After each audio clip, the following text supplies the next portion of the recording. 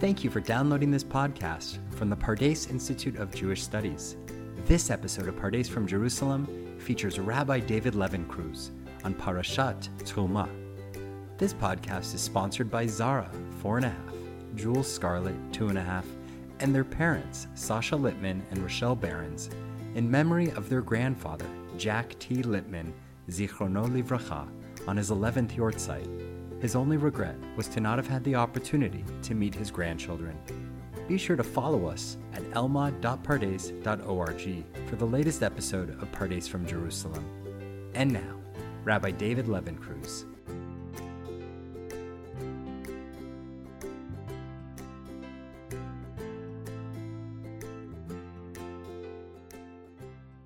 Jews were the victims of one of the worst, if not the worst, genocides in history, and that is, of course, of the Shoah.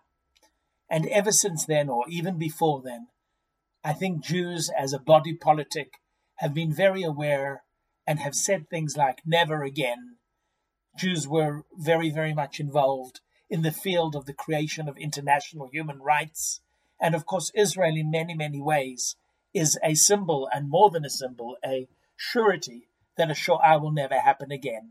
And yet, this Shabbat, we read about the mitzvah of destroying Amalek, Shabbat Zachor, one of the special Shabbatot before Purim, and we read what Amalek did to us. I'm using the version from Dvarim, Kaf Hey. First Soshi, remember what Amalek did to you on your journey after you left Egypt. How undeterred by fear of God, they just came along, this people, Amalek. They weren't scared. They didn't have any reason for doing it. They heard that these people had been saved, and out of spite, out of meanness, it wasn't as if the Israelite people were any threat to them. They surprised you on the march when you were famished and weary. Very, very unfair warfare. Till maybe after the First World War, there was this idea of fighting fair in war. Even today, we speak about a just war, but that's not what Amalek did. They caught you. They took you when you were hungry and tired, and cut down all the stragglers in your rear. Really a very, very cruel punishment. Therefore, when God grants you safety from all your enemies around you, when you get to the land of Israel, in the land that God is giving you as a hereditary portion, block out the memory of Amalek. Timche et zecher Amalek. From under heaven, do not forget. Lo tishkach, do not forget, which has also become, of course, for many Jews and others, a rallying cry about the Shoah.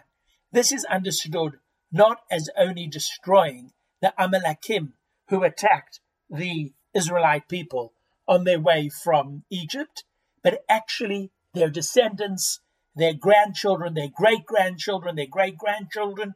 It doesn't matter what. If you are of Amaleki descendant, then you are to be destroyed. The Ramban says that Ramban Nachmanides says that what Amalek did was a rebellion against God. They heard what had happened, and they were trying to show that there's no God in the world, somewhat reminiscent of some of the things that Hitler said in Mein Kampf, the idea that as long as there are Jews in the world, then there is a sign that there is a God in heaven. And Amalek had the similar motivation, and it's not by chance that the Nazis were often compared to them. It was not a political act. It was somehow wanting to show that they were greater than God in heaven. Of course, the rabbis did feel a need to justify it. They did feel a need to justify it. And if you look in number 2 and number 3, also from Dvarim, we see that we are commanded to destroy people, the idolaters, the evil people we come in touch with. Why? Lest they lead you into doing all the abhorrent things they have done for their gods, and you stand guilty before the Lord your God. Leman asher lo yilmedu etchem lasot kechol te'avot asher asu le'Elohem v'chatotam L'Hashem Elokeichem, There is a fear that people will tempt us to do harm. And it's very, very interesting. I often wonder, read about people whose grandparents were Nazis or great-grandparents were Nazis. Often they're very, very good people who are seeking to atone or make amends or at least to understand what happened. Often much better than me. And yet I always wonder, what does it mean to have grown up in that way? Years ago, I attended a performance of a play about Simon Wiesenthal, and at the end I asked a question whether Wiesenthal's family had seen the play, and the playwright said to me, no, but he said, a few years ago, not far from where you were sitting, a woman stood up after the play, and she said, I'm Adolf Eichmann's great-granddaughter. She says, in one night, I learned more about what my great-grandfather did during the war than in my entire life.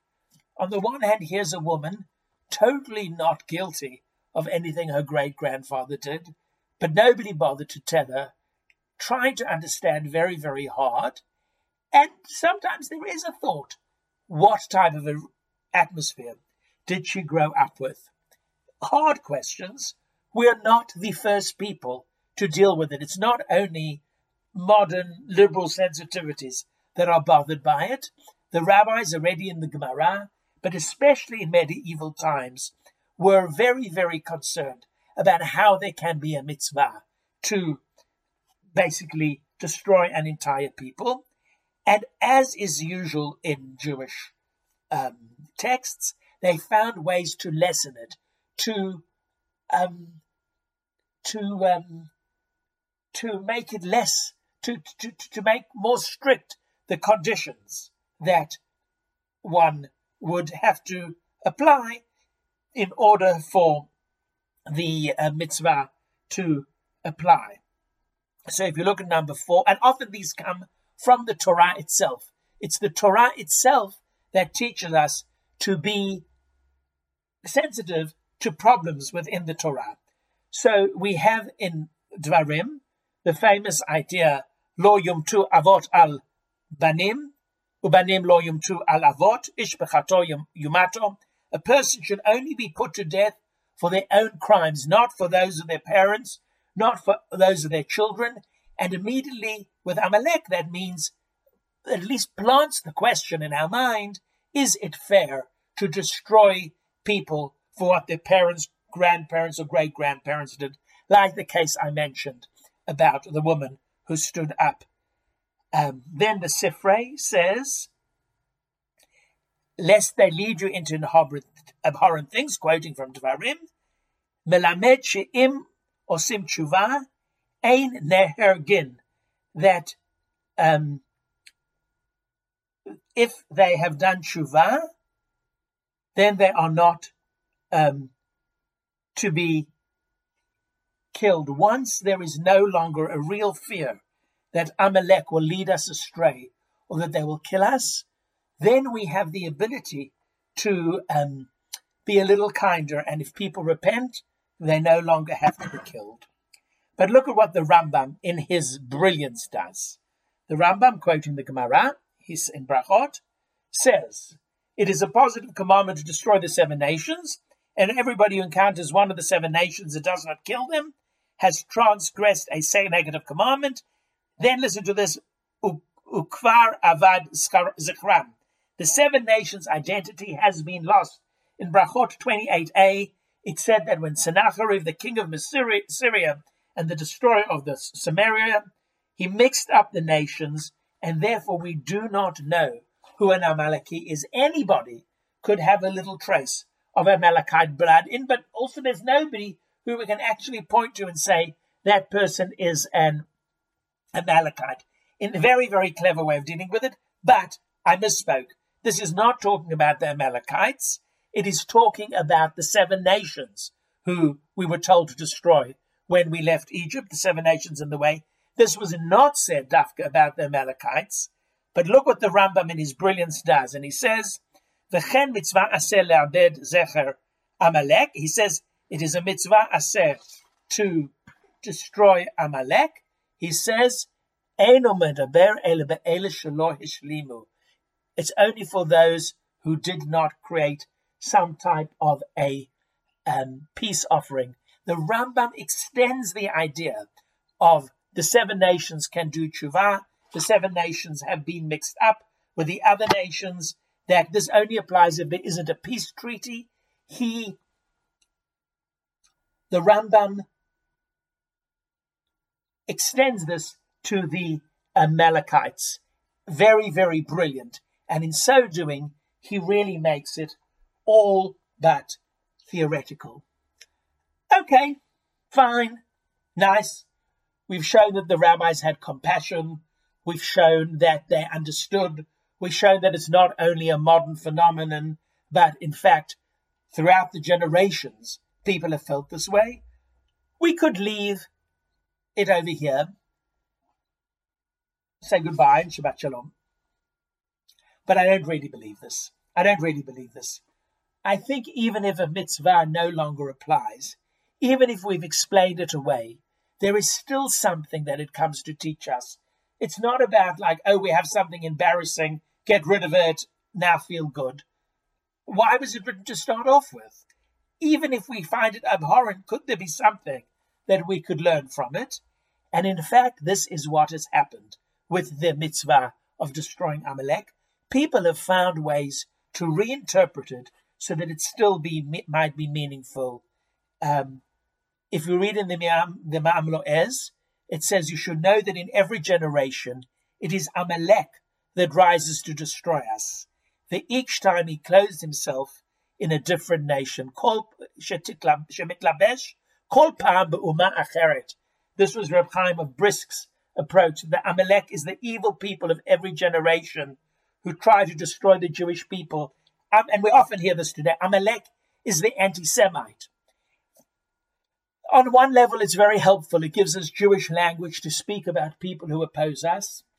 On the other hand, I think this can be very, very dangerous. When Reb Chaim of Brisk wrote this, the Jewish people did not have political power. But in a situation, especially in Israel, where we have political power, I think thinking of our enemies as Amalek can be extremely, extremely problematic. It needs to be dealt with great, great care. But nevertheless, I think there's something in it to understand that there are people in the world who hate Jews, and it's our obligation to fight against anti-Semitism. So one way is to identify Amalek with the people in every generation. 10, in Chulin, this is a much more internal, something very, an approach very often in the Hasidic or the Kabbalistic or the mystical world. There's a little bit of a joke going on over here. Where do we find Haman in the Torah? And it's upon Hamin ha'etz hazeh, from the tree which I commanded that you eat, did you not eat? Talking about Breshit with the tree of knowledge of good and evil. And the idea is that Haman is something inside us. Amalek is something inside us. Amalek is the Yetzer Hara, the evil impulse. And what the mitzvah of destroying Amalek becomes is a mitzvah to get rid of the evil parts inside of ourselves. It's not any people, but it is something inside us, a behavior that should be rooted out, especially from ourselves. And very often the 7 emotions are seen as the 7 nations. So one way is to say it's anti-Semitism. Second is to say it's in ourselves. A third way is Michael Lerner's way, a liberal Jewish thinker, and this is liberal Jewish thinking. His idea, basically, please read it over because it's very powerful. He believes that there is no such thing as evil in reality, or it exists, but it does not have a life of its own. Evil comes out because of bad parenting and rough neighborhoods, and we can overcome it. That is what destroying Amalek is. Evil is not evil with a capital E. Cruelty is not cruelty with a capital E. It may take generations to undo the legacy of cruelty, but it is not a fixed and permanent part of what it is to be human. It can be overcome, however slowly and cautiously. So here Amalek is everything that makes us bad people. Rabbi Samson Raphael Hirsch disagrees. He says, if you look at number 13, it's his commentary on Tehillim, God causes even now to hate not the evil man, not the evil person, but evil itself, and to rise in open opposition against evil wherever and whenever it may appear. For Samson Raphael Hirsch, he says evil does exist, but and what destroying Amalek is destroying evil. So we have anti-Semitism, we have internal, we have evil does not have a life of its own. Evil does have a life of its own. Rabbi Scheiheld does something absolutely brilliant. It's not he's brilliant. I'm not sure this is originally from him, but may very well be. If you look at the psukim we read originally, they are extremely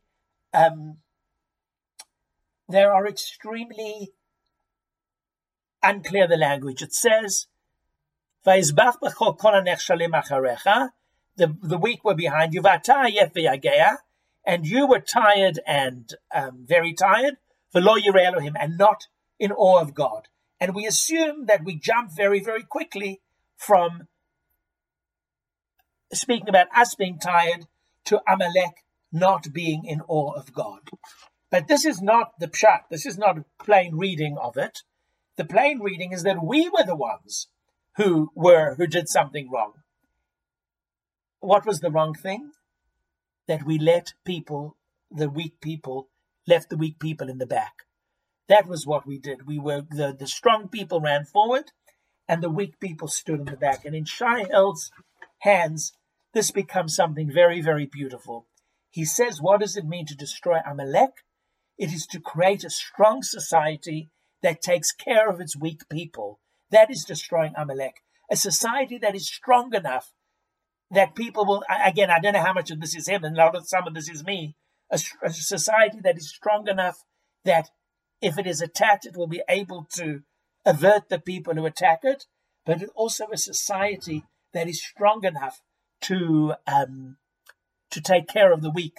I think it was Heschel, who said that we know what a society's value is by the way that it treats its old people, by the way it treats the people who are weak. And in so doing, I think Amalek becomes a mitzvah to build the very, very best society that we possibly can.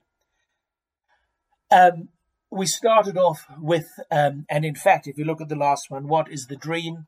The real way to fight Amalek is to create a nation that will beat their swords into plowshares and their spears into pruning hooks. But perhaps I will leave the last word of this to Yehuda Amichai, the poet, who said something very powerful, which I think summarizes a lot of what we've said. He said, don't stop beating the swords into plowshares. Don't stop.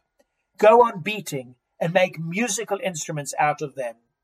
Whoever wants to make war again will have to turn them into plowshares first. Shabbat Shalom, and may we merit to destroy Amalek by building the best and the strongest and the most ethical and caring society possible. Thank you again for downloading this podcast, a production of the Pardes Institute of Jewish Studies. If you liked what you just heard, please give us a 5-star review wherever you download your podcasts. You can also subscribe to our other podcast channels when you visit us on Spotify or online at elmad.pardes.org. Be sure to tune in next week to listen to Yiska Smith as she discusses Parashat Tetzaveh. Thanks for listening.